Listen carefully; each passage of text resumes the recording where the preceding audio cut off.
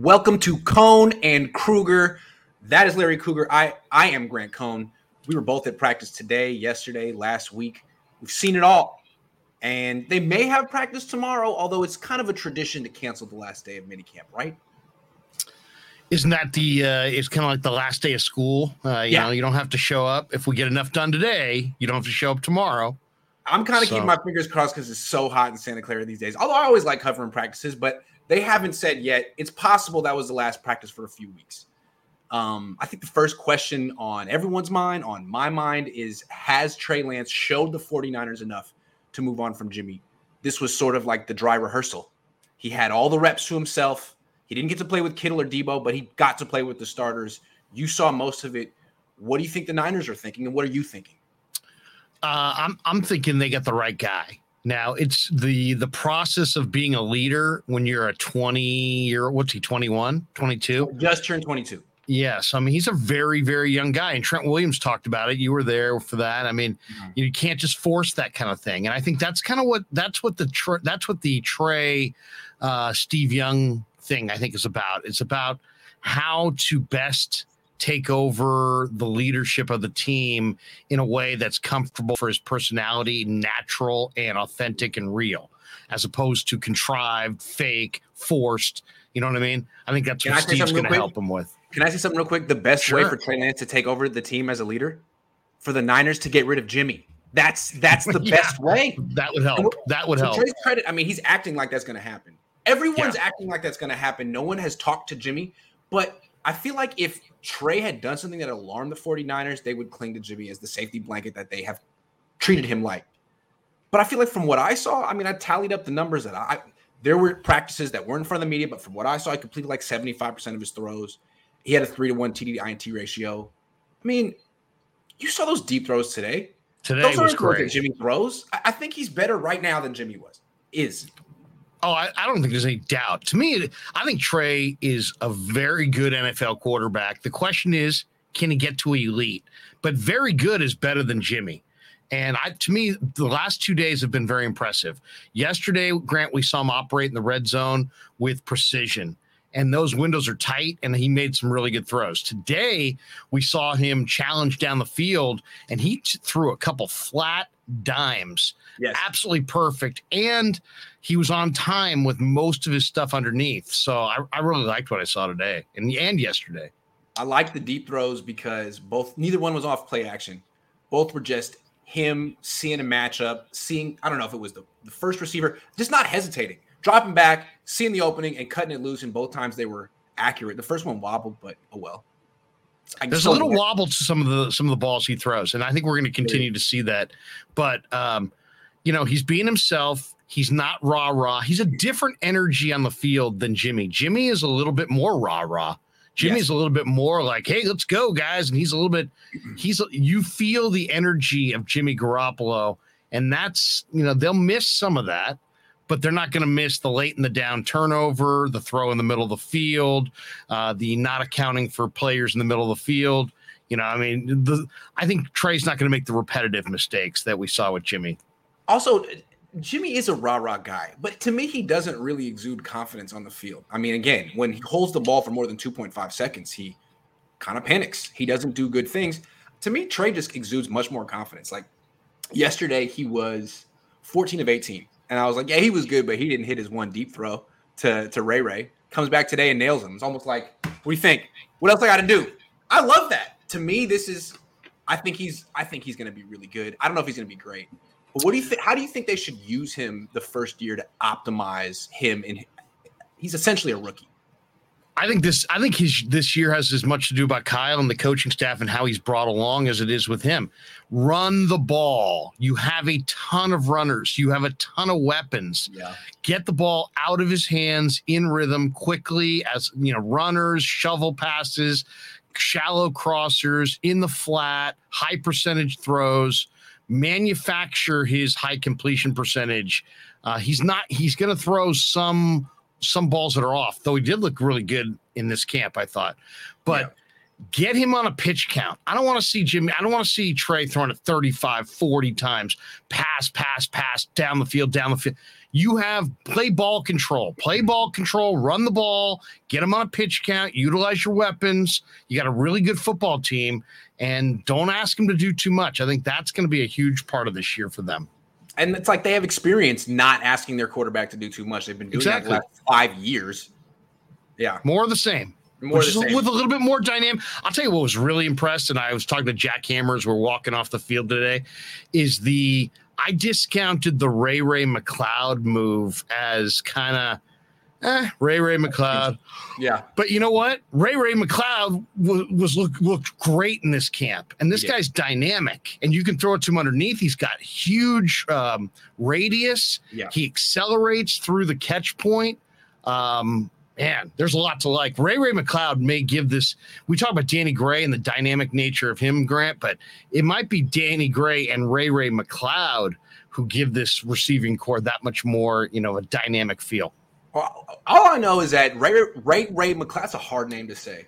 Ray McCloud hit the ground running and tore it up in minicamp and OTAs. Danny Gray had a great rookie minicamp, pulled his hamstring, been MIA. So one guy's a pro, ready to take a job. The other guy's learning what it takes. I'm betting on Ray for this year.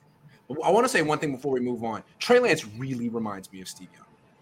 Steve Young's my favorite athlete. Yes. Steve Young's my favorite athlete of all time. I grew up idolizing Steve Young. Like, I wished he was my dad. That's how much I liked him. I always wore number 8 when I played. I love Steve Young. My dad let me interview Steve Young when I was 7. I mean, I got to meet him at 49.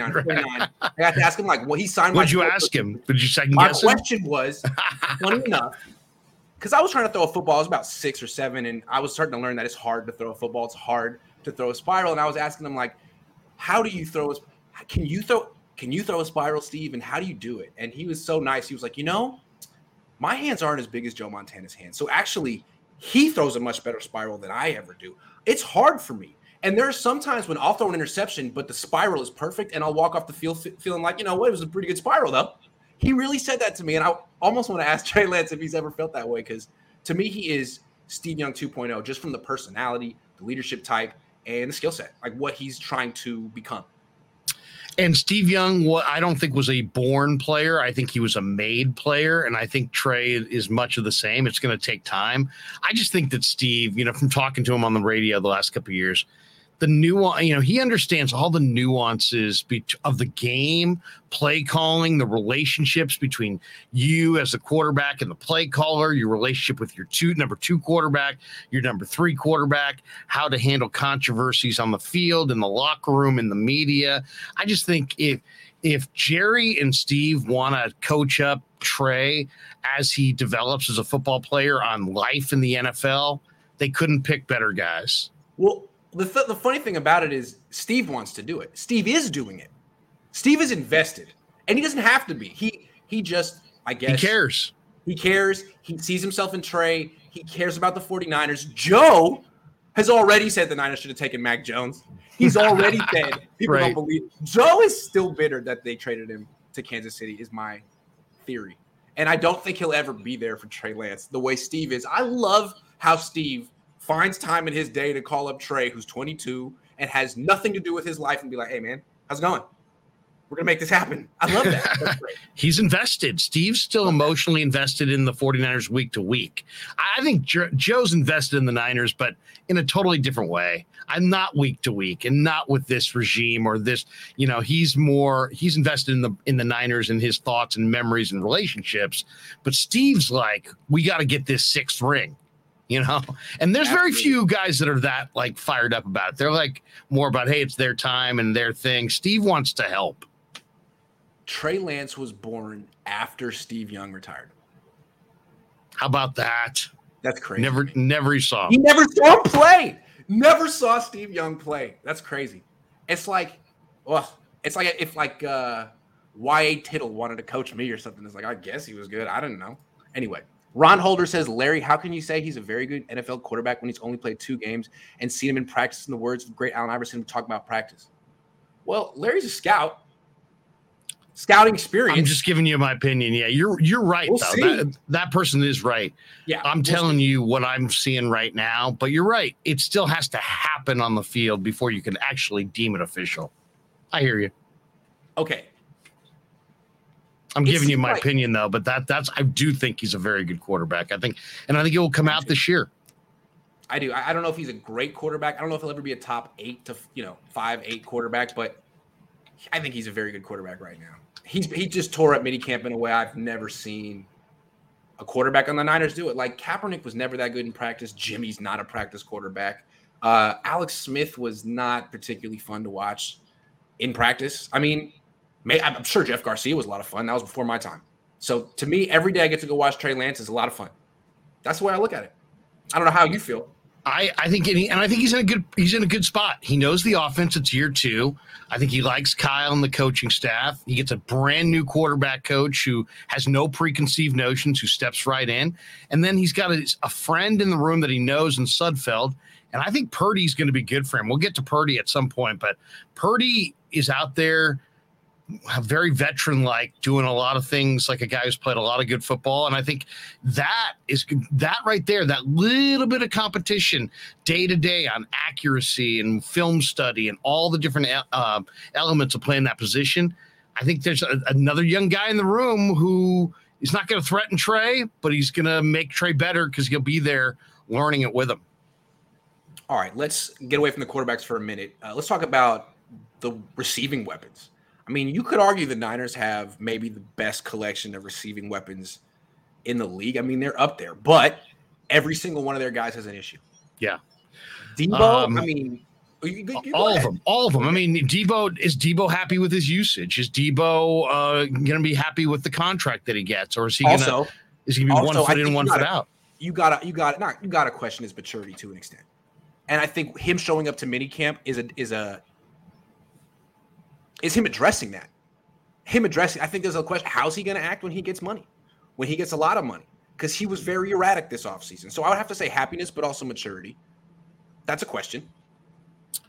Ayuk is interesting because I didn't have a lot of questions about Ayuk coming into last year, but then last year provided a whole level of questions because what happened in the first half of the year, and whatever it was is going to happen again. Is he going to fulfill this incredible potential that he has? He's got long arms. He's got great frame. I really think I've seen him put in the offseason reps with Trey, so I know he's a hard worker. Now it's just a matter of, can he make that next step and fulfill that potential and become a true number 1 receiver? I think he's got potential there, but can he fulfill that potential? I think it's a question. Yeah, absolutely. Then you got George Kittle, who hasn't really fulfilled the promise that he showed in his first contract. I mean, I think the Niners were sort of expecting more the last couple of years. I mean, he's very good when healthy, but that's not all the time. So there's a health concern with a tight end who's very physical and is turning 29 this year. Yeah, I mean I love Kittle, and I think Kittle is the heartbeat of the team, but everybody at their core is one or the other. He's not a run around you. He's a run through you guy. And that's a concern. Can he stay on the field? The old saying, you can't make the club in the tub. Can he stay on the field? It's my only question. This is one of the best all-around tight ends I've ever seen. Receiver, blocker. He's the emotional leader. He'll make the big 3rd and 6 catch. I think in some ways he's the best 49er tight end I've ever seen. Better than Brent Jones, better than Vernon Davis. But he's got to play. He's got to get out there. So that's his big question. Can he stay on the field? Yeah. And then you got Ray McLeod, who's really tearing it up in practice, but there's no tackling in practice. And his issue has been fumbles in his career. Right. And that's big because did he fumble 6 times last year? He fumbled 6 times last year. I mean, imagine what will happen this year if he fumbles 6 times again. Oh, it won't be good. He'll be Niner fans, internationally will be, the Ray McLeod will be the international symbol of fumbling. I mean, it's just, he can't fumble 6 times I don't think Shanahan would give him an opportunity to fumble 6 times. Right. And then you got Jawan Jennings, who's had durability issues, and you have Danny Gray, who's hurt right now. So in your opinion, which of those issues is the biggest issue facing the Niners this year? Well, that's a great question. I would say it's probably Kittle's ability to stay healthy because Kittle is the guy who he's as I said, I mean, he's an awesome player. He wants to run through you. I love that about the guy, but sometimes your greatest strengths can be a weakness. When I look at that depth chart, I don't see number 2 and number 3 and number 4 that are anything close to George Kittle. So that means there's a dramatic step down if he's not on the field. So I hope he recognizes that, hope they recognize that, and just try to, preserve him a little bit this year. He's also the oldest of their receivers. And it's not that he's old, but I mean, almost 29. At a certain point, he's so reliant on speed. We saw it happen with Vernon Davis. They go from being elite to almost not a non-impact player overnight. I don't know if it's going to happen with him, but I'm nervous. Also, I think the runner-up has got to be Debo, just because he's so important. I mean, he's the team. And if he can't replicate what he did last year, if he's not in the same shape, not in the same frame of mind, if there's anything different about his approach, the Niners suffer big time because they need the Debo they had last year. They need him to do that again as many times in a row as possible, like Jerry Rice used to do. If that was a one-time off thing, he can't replicate it for whatever reason, that's a big problem for the 49ers, especially if they give him an extension this offseason. I'm not sure what to think of Debo because, I really thought he was a guy who was going to have soft tissue injuries his whole career. And then last year, whatever he did last year in the offseason to get ready worked. And so whatever he did last year, I hope he does it this year. Yeah. Because to me, if he's ready to roll, I feel really good about their chances. I mean, he's a borderline outside MVP type guy. He's dynamic, and they used him a ton. I think his usage, how he's utilized, is going to be a big part of it this year. And our Niner fans going to be calling for run Debo, and he's going to be saying, "Hey guys, don't run me." I think that's a concern. I think it's pretty clear that it's a concern. He wants to be used as a wide receiver. So can they develop a dynamic enough rushing attack without him so they can use him that way? Yeah, and can they sign him to a contract so that he and Debo and Trey Lance can get on the field and play together? It's kind of important. Yeah. Suki Pazuki says, "Why was there so much hype around Tim Rattay? There was never. Was there hype around Tim Rattay? Maybe at his house. I don't know. Not that I remember. He was prolific at Louisiana Tech. I'll say that. He put up big numbers and a heavy passing offense, if I remember. But and they pushed out Jeff Garcia to anoint him, which was just brilliant. And he had a couple good halves of preseason games. I mean, that's all. That's really all we're talking about. Sorry, Tim. I don't know who hyped you up. Spider Niner says, "Do you believe you need a top 10 quarterback to win a Super Bowl?" I mean, you don't have Nick Foles. I mean, there are exceptions, but it helps. I would think so. I would say, you know what? Generally, I would say the answer to that is yes. Yeah. We can talk about the exceptions, but generally the answer is yes. And maybe more like top 5. Might not be top 10. Yeah, and the exceptions generally had quarterbacks who elevated their play and played like top 10 quarterbacks in the playoffs or in the Super Bowl. Like Nick Foles was great that year in the playoffs. Joe Flacco was great that year in the playoffs. Yeah. Trent Dilfer wasn't, but usually you need a guy who's a top 10 quarterback or playing like it. Just look at the Rams. They were knocking on the door with Jared Goff, who's not a top 10 quarterback. Got Matthew Stafford, is a top 10 quarterback. Boom. Yeah. Champions. So you got it. That's it. That's well said. Is you either got to be a top 10 guy or you just got to be hot. You got to really hit that, because Flacco really wasn't, but that year he was. At that point he was. Didn't he beat Brady in the playoffs that year? Yeah, I think he did. Yeah. All right, let's talk defense. Part of the reason the Niners defense works, this wide 9 kind of gimmick defense that not everyone else uses, but the Niners use and use it well, is because they had DJ Jones. They had a nose tackle who would not move when double teamed all game long, because you're getting double teamed all game long. And so was the 3 technique, both of them. So DJ Jones is gone. It's down to Hassan Ridgeway, Kevin Givens, and Javon Kinlaw. Do you think the Niners can stop the A-gap runs this year? Only if Kinlaw is the guy doing it, because I think Kinlaw is the guy there. I mean, DJ had unbelievable weight room strength, but then that weight room strength transitioned to the field and it was functional strength. And he was enormously strong at the point of attack. He was like a tree trunk. What's that? He was like a tree trunk. Yeah, and it made his quickness as a pass rusher like, wow, that was like gravy. It was like, wow, look at this guy. He's amazing. He's this awesome run defender. And he can go get the passer a little bit. Honestly, real quick, if Javon Kinlaw could do what DJ Jones did, you'd be like, that's a good first-round pick. Yes. Yeah. And you know what I mean? I'll go further than that. I think they're now on a championship trajectory if Javon Kinlaw can be DJ against the run. And the key for Javon is just play low, good leverage, and stay on the field, because he's kind of proven that he's big and strong, and you have to combo block him to get him out of there. But it's just about leverage and health.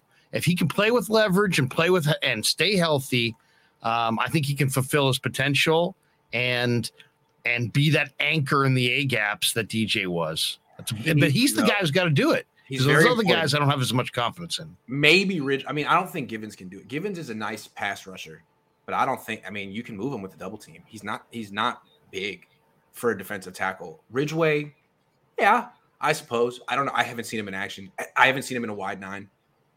Kinlaw I've seen do it. I know he can do it, but he has to. He has to be there all the time. He has to be consistent, because if you're getting gashed in the A gap, you can't stop anything. There's no reason for the other team to do anything but run the ball right up the middle. It's the quickest, most direct route to the end zone. You're going to get that all day. And it's demoralizing. Yes. It's demoralizing. Yes. And it's like basically the other team shouting over the PA system, "You're soft. We're gutting this team. We're gutting this team down the middle." You're pretty soft. It's demoralizing. Yeah. And also it works against the Niners' strength. Their strength is they've got fast linebackers with 4 or 5 speed who can beat you to the edges. But if you can start gashing them down there, in the A gaps, because you don't have a defensive front, then suddenly does it matter that they're all 4 or 5 guys if they're just getting bulldozed down the middle? So DJ was huge and strong, and Kinlaw they need him because he's the key figure in that front.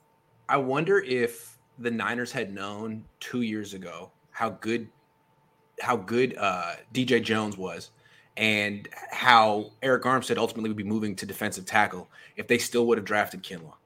Because they basically we have to take a defensive tackle. We have to replace Buckner. Well, in retrospect, you had DJ Jones and Eric Armstead. Maybe you could have taken interest. You could have gone any direction there. I wonder if they have thought about that in retrospect. Yeah, that's a great question. And also, did they? What did they envision with Kinlaw? Because Kinlaw only has 1.5 sacks in 18 games.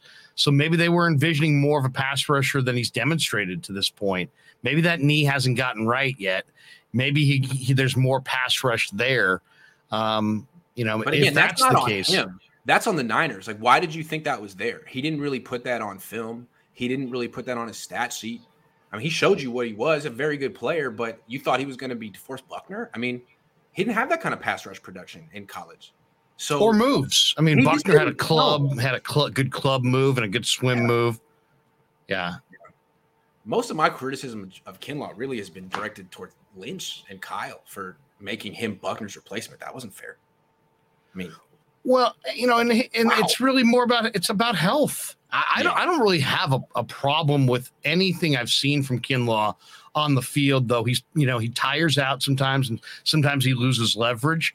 But I mean, that's a number of guys. DJ Jones was unique because DJ Jones was 6'1", built very low to the ground. So he had an advantage leverage wise, I think, on most guys. But I don't have a problem with what I've seen from Javon. We just need to. He's now going to be, instead of, hey, you're playing in an incredible deep rotation and let's see you emerge. Now it's like, we have to have you emerge as the number 1 run defender in the middle of this defense. You are the anchor point for everything else. That's true. He doesn't necessarily need to become a great pass rusher for him to be a positive on this defense. But he actually could become a really good pass rusher with Chris Kasarik guiding him if he, again, could just practice consistently. Because we saw Samson Ebukam.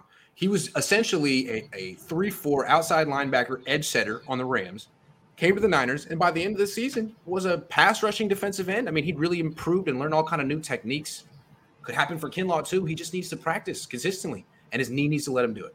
It's not like he's not trying to practice. He wants to. It's just he's got this knee that was red flagged at the combine that the Niners knew about.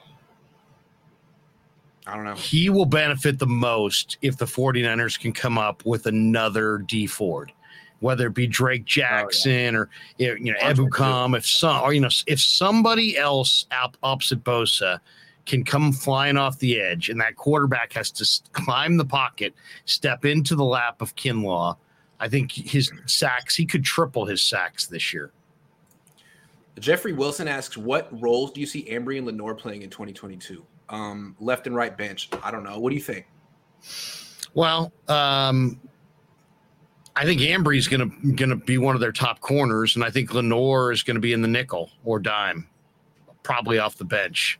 I mean, Lenoir's there.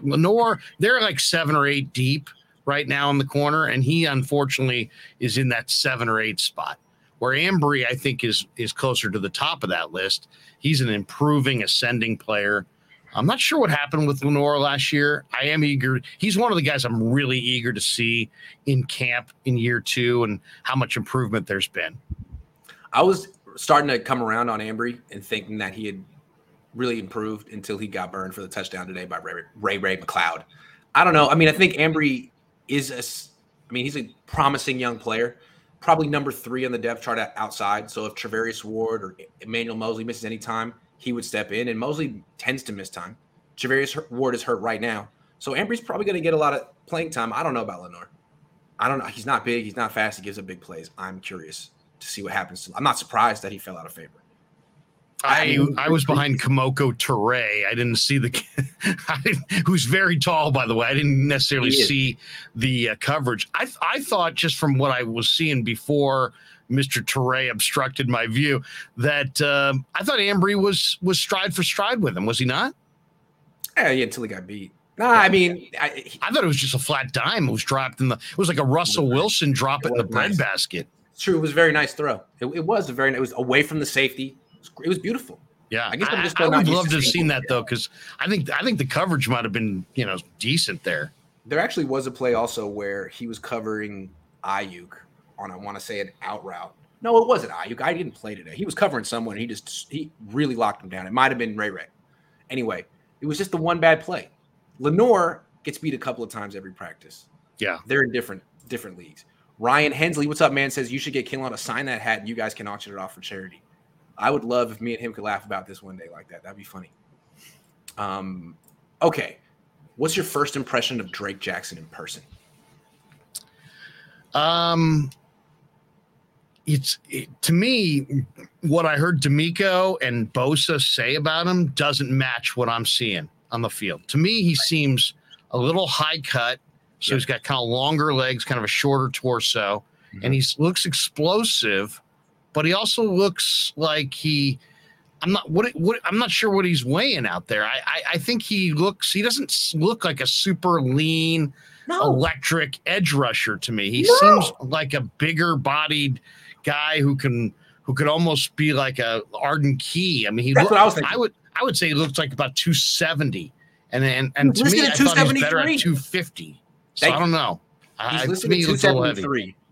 He weighed at 254 at the combine. Why did he put on 19 pounds in a couple of months? I don't know. It doesn't make any sense. I was expecting to see another like D4 type, and that's not what I'm seeing at all. He looks like he has 19 pounds of water weight or something on him that doesn't need to be there. It's strange. Now, again, he could be great down the line, but right now it looks like he needs to completely remake his body. Yeah, I mean that's my takeaway too. I mean, I now listening to Bosa, who is such a student of that position. Yeah. And he talked today, and he talked about his freakish gymnastics background, ability to bend, and I'll take his word for it. And D'Amico, was like, this kid's special, and he can get the passer, and we really like what we see. So you know what? I mean, that's why I don't put too much credence in minicamp, because 20 pounds is a lot. And if you there's a big difference between him showing up at, let's say 260 in camp as opposed to 273 or 277 in minicamp. And he could get there, so I'll wait till the summer, but you got 3 months before week 1. Absolutely. He seems bigger. and not as explosive as I was thinking. He doesn't look like this electric first step D Ford, he beats you out of your stance, and before you even look up, and also I'll tell you the other thing that I noticed is that with the added weight, when he does get neutralized, he's a speed rusher with added weight. So I don't see a lot of counters. I don't see a lot of secondary moves. I see a guy who's a speed rusher who needs to lean out. Right. Now he does, as Bosa said, he's got the natural bend, which is rare. He's got the length. Like, he has two things Bosa doesn't have. He's got longer arms and he has the natural bend. Bosa was in awe of both things. That's great. And again, that's probably going to make him a very, very, very good pass rusher one day. But his body's not what I expected. I remember what Bosa looked like as a rookie. I remember what Alden Smith looked like as a rookie. This is not – you could tell that why he dropped to the end of round 2 is what I'm saying. I could totally tell why he dropped to the end of round 2. I thought he was going to look like Leonard Floyd. Yeah, me too. I thought he was going to look like kind of lean. Yeah, exactly. Lean and incredibly fast. But when he's neutralized, you can, if he doesn't get there with his first move, I knew he didn't have an array of moves. It wasn't like that surprised me, but the body kind of surprised me. So who knows? I mean, we're talking, Grant, about a guy who played 1 year at 245 and another year at close to 275. Right. So I think finding exactly his optimal, playing weight is part of the challenge with, kind of transitioning him to the NFL. Yeah, they got to figure that out. I'd love to know, did the Niners tell him he needed to be 273 immediately, or is that something that he decided? I mean, he played well his first year, and he played at 273. True. But I think for the NFL game, his game is speed, and everything's going to be predicated on his ability to at will get the edge. And if he can't at will get the edge, I think everything else kind of breaks down. So to me, I think the lighter number is what I'd like to see. Me too. I mean, you're replacing D4, you're a wide 9 defensive end, you're outside the tight end. You're not going to be going up one-on-one against offensive tackles and guards that much. I just want to know, he weighed in at 254 at the combine, and then at his pro day, a month or two later, he was 273. Why? Did some scout say your stock will go up if you're at 273? I mean, it's not real weight. What is? It's not functional. I don't get it, but I think that's a concern. I mean, who knows? It could be nothing, and it could just be like, hey, I don't get real serious until June, or it could be something that derails his whole career. So I mean, it's it's hard to say in May at minicamp, especially when we don't have a track record with the player of exactly what category he falls into here, but. He's got to me, he should be at least 15 pounds lighter and then really capitalize on that quickness off the edge. To me, I'm thinking a lot of teams were probably disappointed that he weighed in at 254 at the combine. And I think he probably heard, well, your stock will go up if you, at your pro day, you can put up some good agility numbers at 270. And that's probably what he went for. And he did it. But I mean, that's just to improve your stock. Now, to be the best football player you can be, you don't need to be 273 on a wide 9 defense. It doesn't make any. You're bigger than Bosa. He's 7 pounds bigger than Bosa, who has 4% body fat. Drake Jackson doesn't have 4% body fat. He does not need to be bigger than Bosa. He should be leaner than Bosa, lighter than Bosa. Anyway, Drake has got. He looked a little. He looked a little. You're gonna say winded? I don't want to say winded, but he just looked a little uncomfortable out there too. I didn't see him really make a lot of plays, but you know what? The way these guys talked about him with such reverence and with such respect, I'm just going to table all my observations on Drake Jackson until the pads come on. Yeah. What do you think of Charvarius Ward? Do you think he could be the number 1 cornerback that the Niners need? Well, that's what they need. I mean, and they've needed this for years. I mean, they've needed a number 1 cornerback for a long time. I mean, maybe Carlos Rogers. I mean, I'm not sure who would you say the last guy that you could say, yeah, that guy's true. Dion, you want to go further back?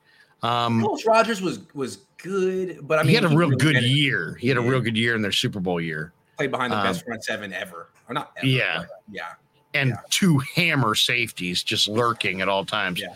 But yeah, no, I mean, I didn't see Ward. Did he play at all in these 2 days? No, he didn't. No, but he was there. They're like transparent about the injuries for everyone else, but they asked about Ward. They're like, oh, we're just being smart. What the hell does that mean? That means he's hurt, right? And today he was doing the little sprints with other people that were hurt. So who knows what he tweaked or whatever. And they're saying it's not a big deal, but yeah, I mean, he's hurt. And once again, a guy like that, he's going to be, he's making your football team. So, and you got a lot of bodies back there. So why not take inventory on what you got? I'm okay with it. I would have loved to have seen him, out there just flashing that dominance and kind of reminding everybody that it's a new era and they have a true number one corner with size and speed who can play bump and run, who can play man, who can match up against the Cooper Kupps of the world.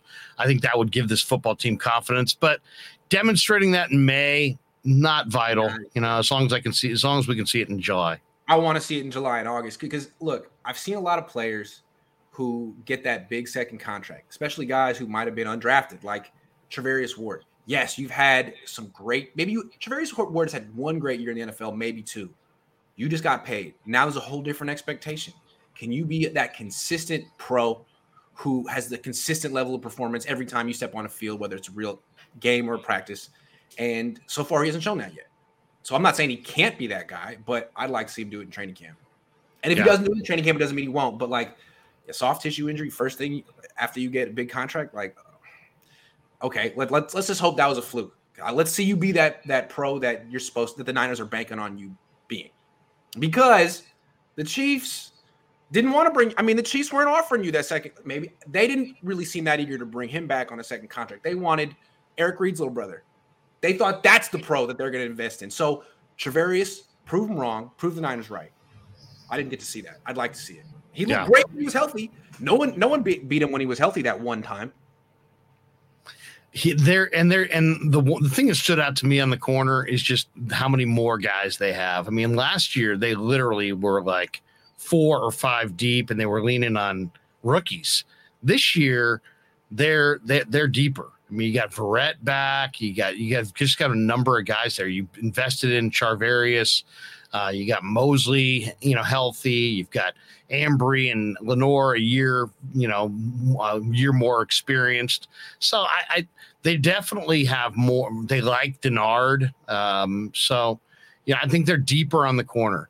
To me, it's an interesting secondary because it's a deep group of corners, and I think 2 really good safeties, but the depth at safety is not there. So that's going to be interesting. Hold on. Before we go to safety, we're going to go to safety next. I just want to say that losing Josh Norman is addition by subtraction. So that's a big – we're not talking – Though you lose a bunch of fumble. You lose all your turnovers, though. That's true. But he did force a ton of turnovers. He had to give up like 5 catches for it. But, yeah, I think he was sort of begging, if I give up like 5 or 6 catches every game, I might be able to knock one out. And it worked for a while. Yeah. Yeah. But – well, that's it. Hey, you know what? That's what happens when you get into the regular season and you run out of corners. And that, to me, is why it's really a positive that we're here in minicamp a month before training camp, and they may go 8 or 9 deep on the corner, and really only 5 guys make the team. So they've got the depth there that I think you almost have to be a championship contender. That's a good sign.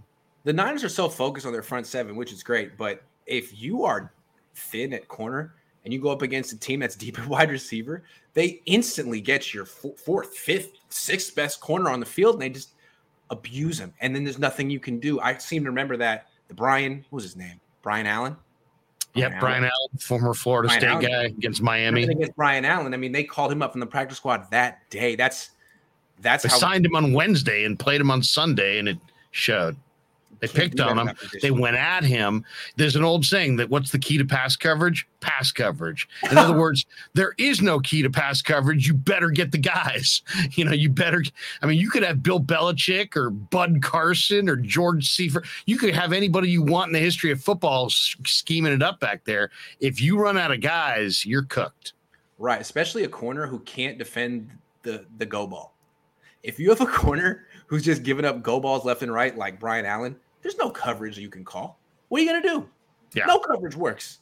It's the get him off the field coverage. Sorry. Joe Summerall says, how does Hufunga's speed look with extra muscle? What do you think? Well, I think Hufanga is on an incredible trajectory. When they drafted him, I thought, man, they drafted this guy. He was the Pac-12 Defensive Player of the Year, but look at the measurables and look at the 40 time and look at this and look at that. And then I just forgot, what am I talking about? If you can play DB in the Pac-12 with all the advantages, the good weather, the soft officiating, the good quarterbacks, the pro style receivers, the pro offenses, there's so many things that favor the offense in the Pac-12 that if you can have success playing corner or safety in the Pac-12, that bodes well for your chances in the NFL. This guy wasn't just good. He was the best. So I feel like I shame on me and anybody who doubted this guy, because it's about the film. It's not about, this was not the underwear Olympics. It's not a superstars competition. It's about, can you play football? And that guy can play football and he loves it. And so every time I watch him, every time they reconvene, he's like better and better and better. And everybody loves him more. I mean, he needed to gain a step, but now through an NFL offseason, he's gained that step, probably a step and a half. I can't wait to see Hufanga. I think Hufanga and Ward are going to be the best players on their defense. Jimmy Ward, that is. In their secondary. Well, I mean, Bosa is obviously their best player, period. But I think the safety combo that we're so worried about may wind up being one of the strengths of their defense. Not the guys necessarily behind their starters, but Jimmy Ward and Hufanga, with Ward playing the deep middle and Hufanga hovering around the line of scrimmage and making plays against the run and pass, near the line of scrimmage. I think it'd be a great, great tandem. Well, I mean, I'm very eager to see Hufanga clearly in the preseason against another team, but also in the one-on-ones, because Ward is the best at covering tight ends. It'll be nice to sort of compare Hufanga to the best, see how close he is. Be interesting. I don't expect him to be as good as Jimmy Ward, but no one really is covering tight end. Brandon Turner says he'll give me $250 for the hat if I sign it. Okay, I'll do that. I like that. Absolutely. All right, but I'm auctioning this hat off. It's the Brandon Turner just put down $250. Let me know if you can beat it. I love that. Thank you, Brandon. That's dope. There's one more, and then we'll move on. Get back to the show. Refugio Gomez says, "Who plays nickelback, and do you think that there's a possibility that Jason Verrett plays cornerback 2 this year?"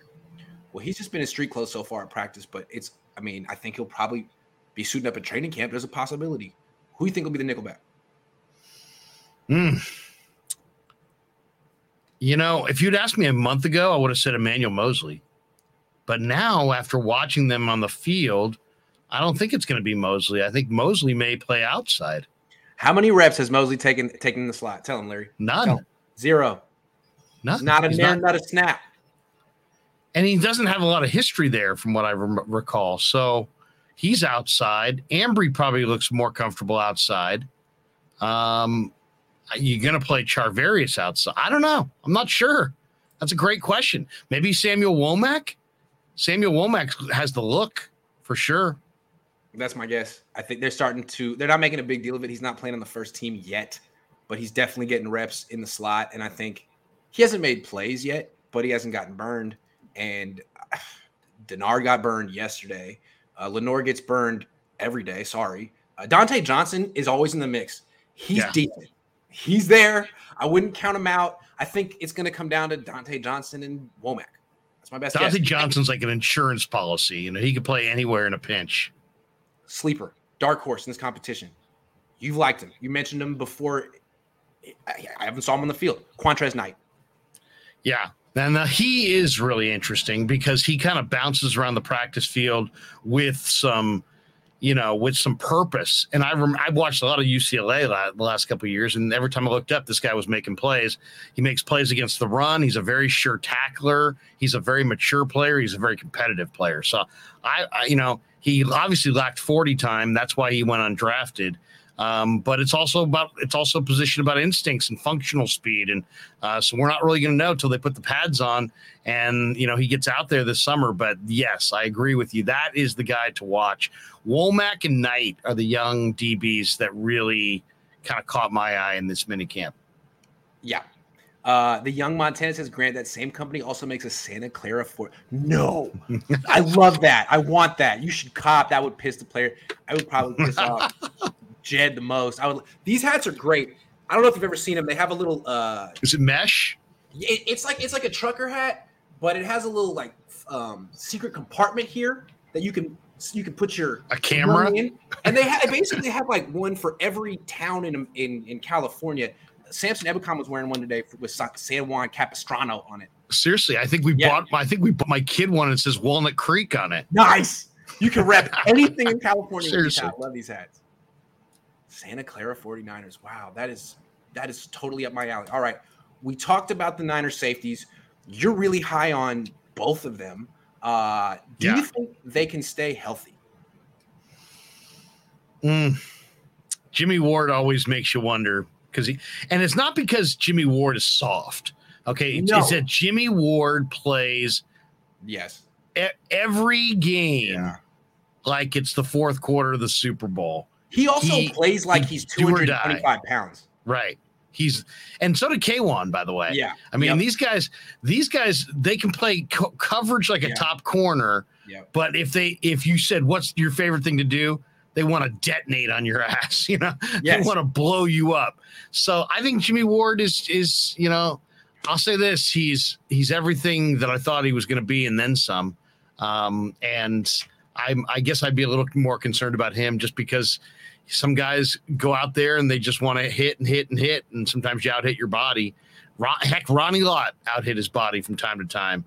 So I'm a little concerned. I'm a little concerned because I don't think the depth is there. That's the one thing. They don't have a safety behind those guys that is a sure thing. There's a lot of issues, a lot of question marks behind those guys. They really don't have a free safety that can do any of the things that Jimmy Ward can do. And that's true. I mean, he's better than Hufanga, but Hufanga's young. Jimmy Ward, he is 30 and will turn 31, in a month. So he'll be 31 in July. Like, he tends to miss a couple games every year. He's actually had a very good string of luck with injuries the last few years. It's just the year it ends. Because if they only get 8 games of Jimmy Ward, they're in trouble. They need 16 games, 17 games of Jimmy Ward. I'm curious. I mean, at what point does your 31-year-old DB break down? He didn't last year. Maybe he won't this year. That's the question. If there's one position that I would not be surprised if they added somebody between now and camp, I guess it would be free safety. I mean, you got Taylor Hawkins, who played the corner at San Diego State. You got Tarvarius Moore, who just takes horrendous angles, but he's got tremendous size and speed. Mm-hmm. I don't know. I don't know. If Jimmy Ward goes down, they're like 3 levels worse than, they don't have anybody that in that number 2 spot. So I'm not really. Leon O'Neal had a pick today at practice. He did. And he's guaranteed to make the team, he said. Hey, maybe it'll be Leon O'Neal. Maybe the Niners can call Jaquaski Tart, although I don't see that happening. No. Why is he persona non grata? What happened? Was it just the pick? It was the pick. Right? It was the drop pick.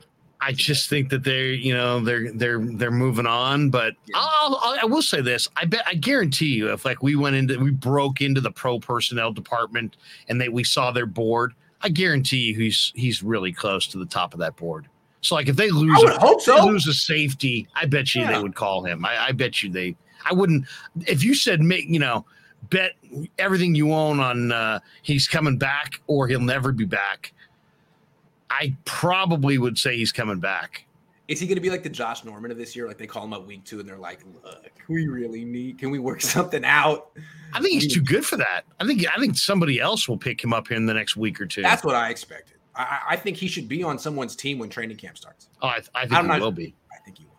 Ryan Hensley, thanks again, says Cooper Kupp and the Rams reached an agreement today on a 3-year extension that ties him to LA for the next 5 years at $110 million. What is your instant reaction? 40 times mean nothing. Guy ran 4.62. Yeah. And next time somebody says, hey, this guy runs, just say, hey, Cooper Kupp, $110 million, Jack. He runs 4.62. Also, I haven't looked at the particulars of the contract, but 5 years, $110 million, that seems like a bargain, right? No? I mean, he's not making $30 million a year. I mean, it's NFL money. That's funny money. That might as well say 55 years and 700 trillion. Tell me the guaranteed money, right? That's all that really matters. That's a good point. Maybe it's fully guaranteed. But he did say that he didn't care about resetting the market, and he didn't. And then you got Debo, who said he wanted to be the top paid non-quarterback, or didn't say it, or I don't know. I mean, it's interesting. I wonder if Debo will accept more or less than that. Kind of put some pressure on Debo. Like, you want to be a team player? What's that, 22 a year?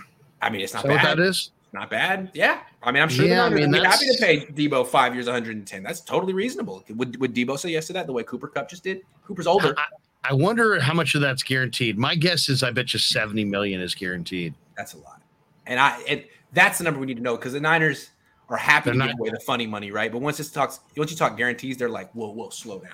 They're not going to 70 million guaranteed. If we had a contest, get the closest to the guaranteed money number, I would go with 52. If it was Price is Right? Yeah. Higher, lower. Higher, lower. It's like Card Sharks. Remember that card the old game show Card Sharks? All right, let's talk about the topic everyone wants to talk about, the backup quarterbacks. We've seen a lot of Nate Sudfeld and Brock Purdy. How would you assess each one, and who do you like better? I like Purdy better. I think Sudfeld. I think Sudfeld is got good stature, and he throws a catchable ball. Mm-hmm. And he's a likable guy, and I think he's a good friend of Trey's at this point. I think they got a nice rapport, and I think he's probably a guy that's very likable across the board. But I don't see any traits there that are. I don't see incredible escapability. I don't see big time arm. I don't see a guy who can just throw the deep out like on a frozen rope. No. I see just all right, he's all right. Where with Purdy, I see a guy who's very accurate and who carries himself on the practice field like a 5 or 6 year veteran, and his feet are very quiet, and he seems in total control, and the ball comes out on time with a little bit more on it than you would think. So I would to me, that was one of the things I wrote in my notes today, is that Brock Purdy is going to be their number 2 quarterback. Now, not going into camp, but coming out of camp, going into the season, Brock Purdy is going to be the number 2 quarterback. I'm pretty confident of that. I think the preseason will determine that, of course, but I think it's going to come out in the preseason. I think we're all going to see it. Yeah, I mean, nothing against Brock Purdy. I'm starting to warm up to him, but the Sudfeld line is the Sudfeld bar is a low bar. Again, I don't mean to pile on to Nate Sudfeld. I just don't understand what the Niners see here. Sudfeld was on their practice squad last year, and no other team poached him. The rest of the league was like, all you. So, I mean, he wouldn't be in the NFL right now if it wasn't for the 49ers. He'd be a coach somewhere or something. But the Niners think I don't see it. To me, he does everything too slow. He's big, but his footwork's too slow. His release is too slow. When he tries to escape, he does it too slow. I mean, he's a disaster waiting to happen. You saw the interception he threw today. I mean, he rolled right. There was no one in front of him. He almost walked the ball over to Oren. I just don't get it. Purdy, on the other hand, has very quick feet. He has better anticipation than you would expect, more zip than you would expect. He actually seems like he is transitioning to the pace of the NFL game much better than Sudfeld has, and Sudfeld's 27. Purdy reminds me a little bit of Mark Bolger. Remember Mark Bolger? Played with the Rams before Warner, maybe after Warner, somewhere right there. But Mark Bolger, kind of a little shorter. He doesn't have a lot of stature. I would say Purdy's probably 6 feet and change, 6'1". But to me, it's about the confidence and the command of the football. And as far, he made a nice play today where he tucked it and ran. He saw the lane and he took off. And I think he's kind of reminding everybody that he knows how to play the position. Yeah. And I think that he's played a lot of football. So I think he's not what you want because he doesn't have the NFL stature, but in some ways I think he's perfectly what you want as a relief pitcher because I think he's pretty poised for a young guy. Yeah, and it's funny, Kyle compared him to Nick Mullins. He's not Nick Mullins. He's runs better than Nick Mullins. Nick Mullins couldn't move. This guy moved, like, he had that long run today, and then also comparing him to Sudfeld, who can't move. Both had a bootleg. Sudfeld was uncontested, threw the ball right to the linebacker. Purdy, he turns and has Charles Omenihu right in his face. No, unblocked. Outruns him to the perimeter and hits the throw on the sideline for 15 yards. I mean, that's pretty nice for a third-string quarterback, considering the backup can't do it. And not only did he hit the throw, if we had this film to show, he put the ball where it needs to be put if you're going to keep it away from the DB and complete the pass. Yep. He didn't just complete the pass. He completed the pass in the one area that takes care of the football, gives your guy and not the other guy the only chance to grab it. It was very catchable. It was on the move. It was a tight spiral. It wasn't too fast for the receiver to handle. It was a very impressive play. Now, was it lucky? Who knows? I got to see more of it this summer. But in one play, it looked like, wow. I mean, he plays with a pace that's really shows that he's played. Yep. He looks under control. He seems like his footwork is always, he doesn't get caught on the wrong foot, or he just seems like he's played a lot of football and he was in total command. He didn't seem rushed. He was a young quarterback. A lot of these guys step into this situation and they were like, it's helter-skelter and their eyes are wild and he's rushed. This guy looked pretty calm. He looks good. His best throw of the day, too, I thought, was to Austin Mack on the left sideline. It was a deep out, 12-yard out. Yeah, and but it was just right there. No hesitation. Let it rip before the receiver turned to find the ball. He wasn't even particularly open. I mean, he was open, but Womack was right there. No hesitation, perfect placement. Any wide receiver would have caught that ball. It was really nice. I was like, oh, okay. All right. He was Mr. Irrelevant. Yeah. If he was Sudfeld's size, he would have been a second-round pick. Oh, wow. Yeah. Again, Sudfeld, he's got these long arms and long legs, and he just seems gangly. Gangly is the word. Everything happens too slow. Purdy's real small, but everything's very compact and doesn't happen too slow. So there's a lot of Sudfelds around the NFL. Sean Kid Mannion, who played at Oregon State. These guys, guys who have some good stature and they have the NFL. They look like an NFL quarterback. They're 6'4", 6'6", 215 to 230 in that range. Like 6'7". Yeah, this guy's a little taller than that. He's like Nick Foles. He's not. He's definitely the one thing you notice about Nate Sudfeld is the height, but then you're expecting a little bit more zip on his passes, and he throws a nice spiral, but there's not a ton of zip. No, and he's a holdover from Scangarello. Scangarello brought him here. Scangarello's gone. I wonder what Brian Griese is going to think, and if he's like, "Can we just go with Brock?" I like Brock. I mean. Say it, Brian. I know you're thinking it. It's okay. Jesus Velez says, what do you think about Aaron Donald's contract restructuring? How do you think it will affect what Bosa contract looks like? Well, more. Yeah. I mean, what were the final numbers of guaranteed on Donald's deal? I didn't see the guarantee. I didn't see it either, but we'll see. No. I love what Trent Williams was like, I wish he had retired. That made me laugh. Why'd you ban Sunil? Was he too real? Yes, he is too real, but I didn't ban Sunil. He's my boy. Has Jack put his chest on you yet? Jack Hammer? I wish he would. 49ers Daddy says Trey Lance seems like he has it all and is that guy. Even though you gave Trey a B grade, I feel with this team and how deep it is, we could win the Super Bowl. All I want to say is today was an A-plus practice. Well, not A. He threw a pick. Today was an A practice, and I liked how aggressive he was, and I felt like he was directly responding to my lukewarmness. I was like, man, it's been all off season. You haven't hit one deep pass. And he's like, all right, let me hit two. Let me hit two in your face. I liked it. I mean, the offensive players erupted. So, I mean, it's like, if they love seeing it. And it was the second one was to Jordan Matthews, which I was shocked. I was like, is that Jordan Matthews? I had to double check. The tight end got deep down the middle, and Trey dropped it Another one, another Russell Wilson, perfect right in the breadbasket on the run. Now, the one to Jordan Matthews was an in-breaking post route that Jimmy might attempt, probably wouldn't hit. It was kind of like the Emmanuel Sanders one. I can't say his name. The Ray McLeod one was up the sideline, and that is a pass that you just didn't see Jimmy even look to throw. And I think a lot of people on the team were like, "Wow, that's a new feature in our offense." That's fun. Yeah, that's a lot dynamic.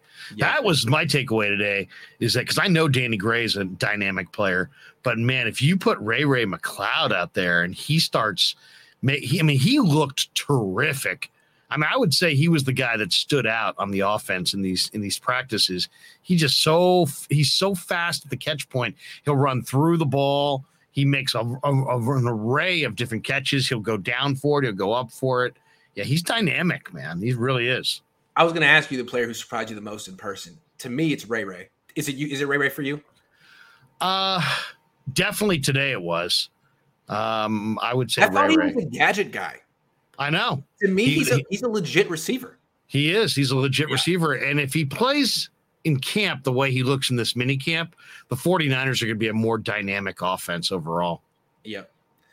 And I like how Trey Lance gives these deep threats a chance. He did it with Ray today. He's going to do it with Danny Gray during the season if he's healthy. Anyone else that surprised you in person? Two guys. Trey Sermon's speed on a couple runs. I mean, he looks good. He really does look good. He looks faster, and he's just moving faster in a crowd. Everything he's doing is just a half step faster. And for a running back, a half step is – it's the difference between getting stuffed in the hole and making a big run. So I think Trey Sermon looks like he's on the come. And then they've got this linebacker they signed out of Indiana named Marcelino McCrary Ball. And he looked terrific. I mean, and not only that, he looks like the kind of guy, he's like a veteran out there. He's like getting guys lined up. He's barking things out to guys. He's taking control. He had one play, there was a pass in the flat, and he just came sprinting up. Now they're not blowing each other up, but he basically came firing up and had this look on his face like, that's right. If this were the preseason and you were on the other team, you were going to be destroyed right there. So he's playing fast and talking and looking physical, and he's 6 feet, about 215 pounds. They keep finding these fast, instinctive linebackers. I'm really eager to see what Marcelino, McCrary Ball looks like with the pads on. I'm also really eager to see what Drake Jackson looks like in training camp with the pads on, because I was so surprised. I mean, he looked good. He had a sack today. He had the pressure that led to Trey Lance's pick. He was going against Justin School, though. It's going to get harder, and I'm just surprised that I was expecting an outside linebacker defensive end tweener, which is perfect. That's exactly what D Ford is. That's what you want. That's what Toure is. He looks like a D tackle D end tweener. He looks like Solomon Thomas, it's like, what? And I don't think he's going to look like that long term. But to come into camp is not the first impression I was expecting. No, I was expecting, and I totally agree with that. Body fat, just looking shredded up, twitched up. That's not what he is right now. No. I thought that's exactly my takeaway as well. He looked like a D tackle, D end tweener. Yep. And that's probably not what they want. We'll have to see what it looks like in July, because you can't overreact in early June. But yeah, that was a surprise. I got a suggestion. Lose 5-10 pounds, but also trade numbers with Ridgeway. Ridgeway's got 98. Give him 95. 95 just doesn't look good for an edge rusher. I don't know. Is everybody Michael Carter? Michael Carter? Okay. I think of Michael Carter. I guess it can be done. Hey, well, there's no excuse, Drake. Make 95 look good.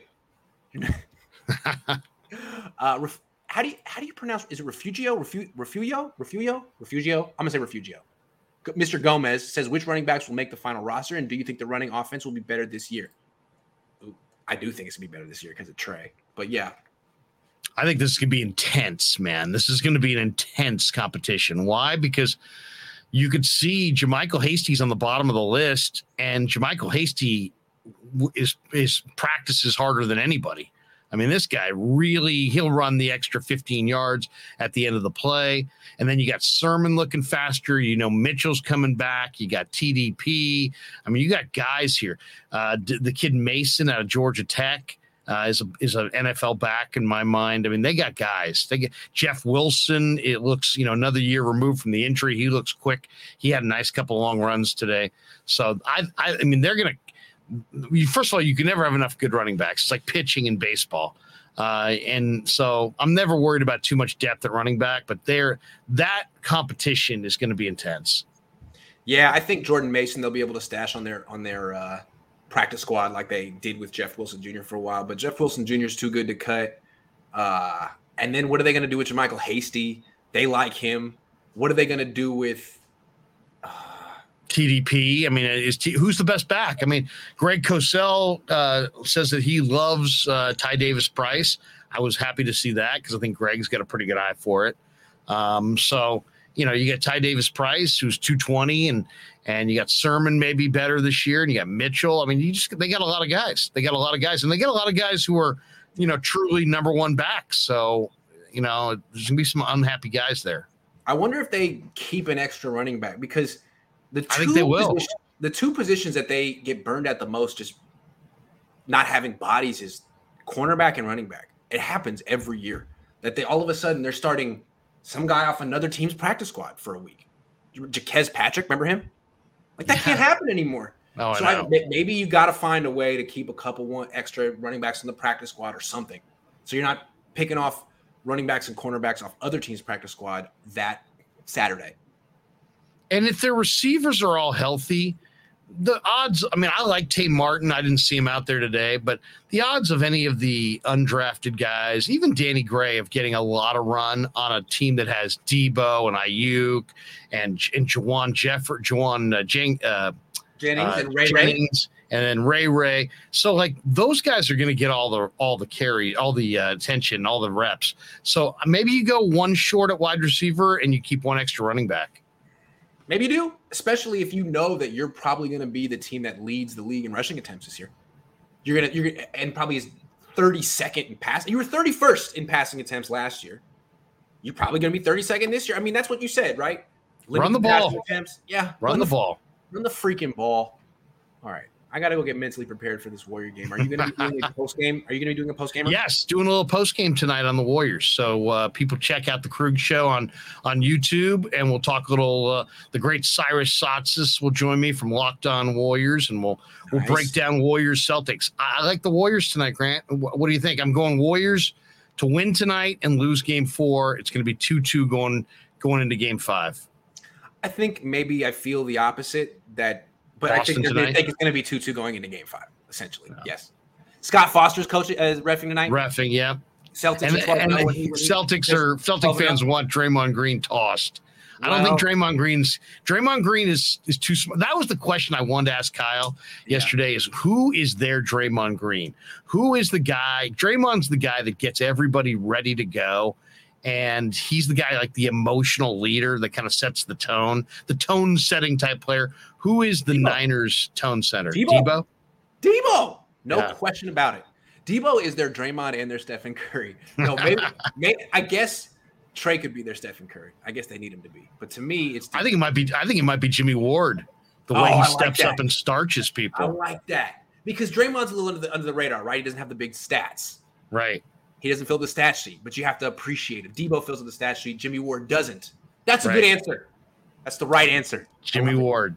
I love it because Jimmy Ward talks a lot. He talks a lot of shit now, which is nice. Which is kind of maybe he's. How about D'Amico talking about all pros? He's like, as soon as Jimmy's name came up today, he starts talking about all pro players, and he's like, well, some guys are all pro and some guys aren't all pro, but they should be. And it's like, the Niners coaches have loved Jimmy Ward for years.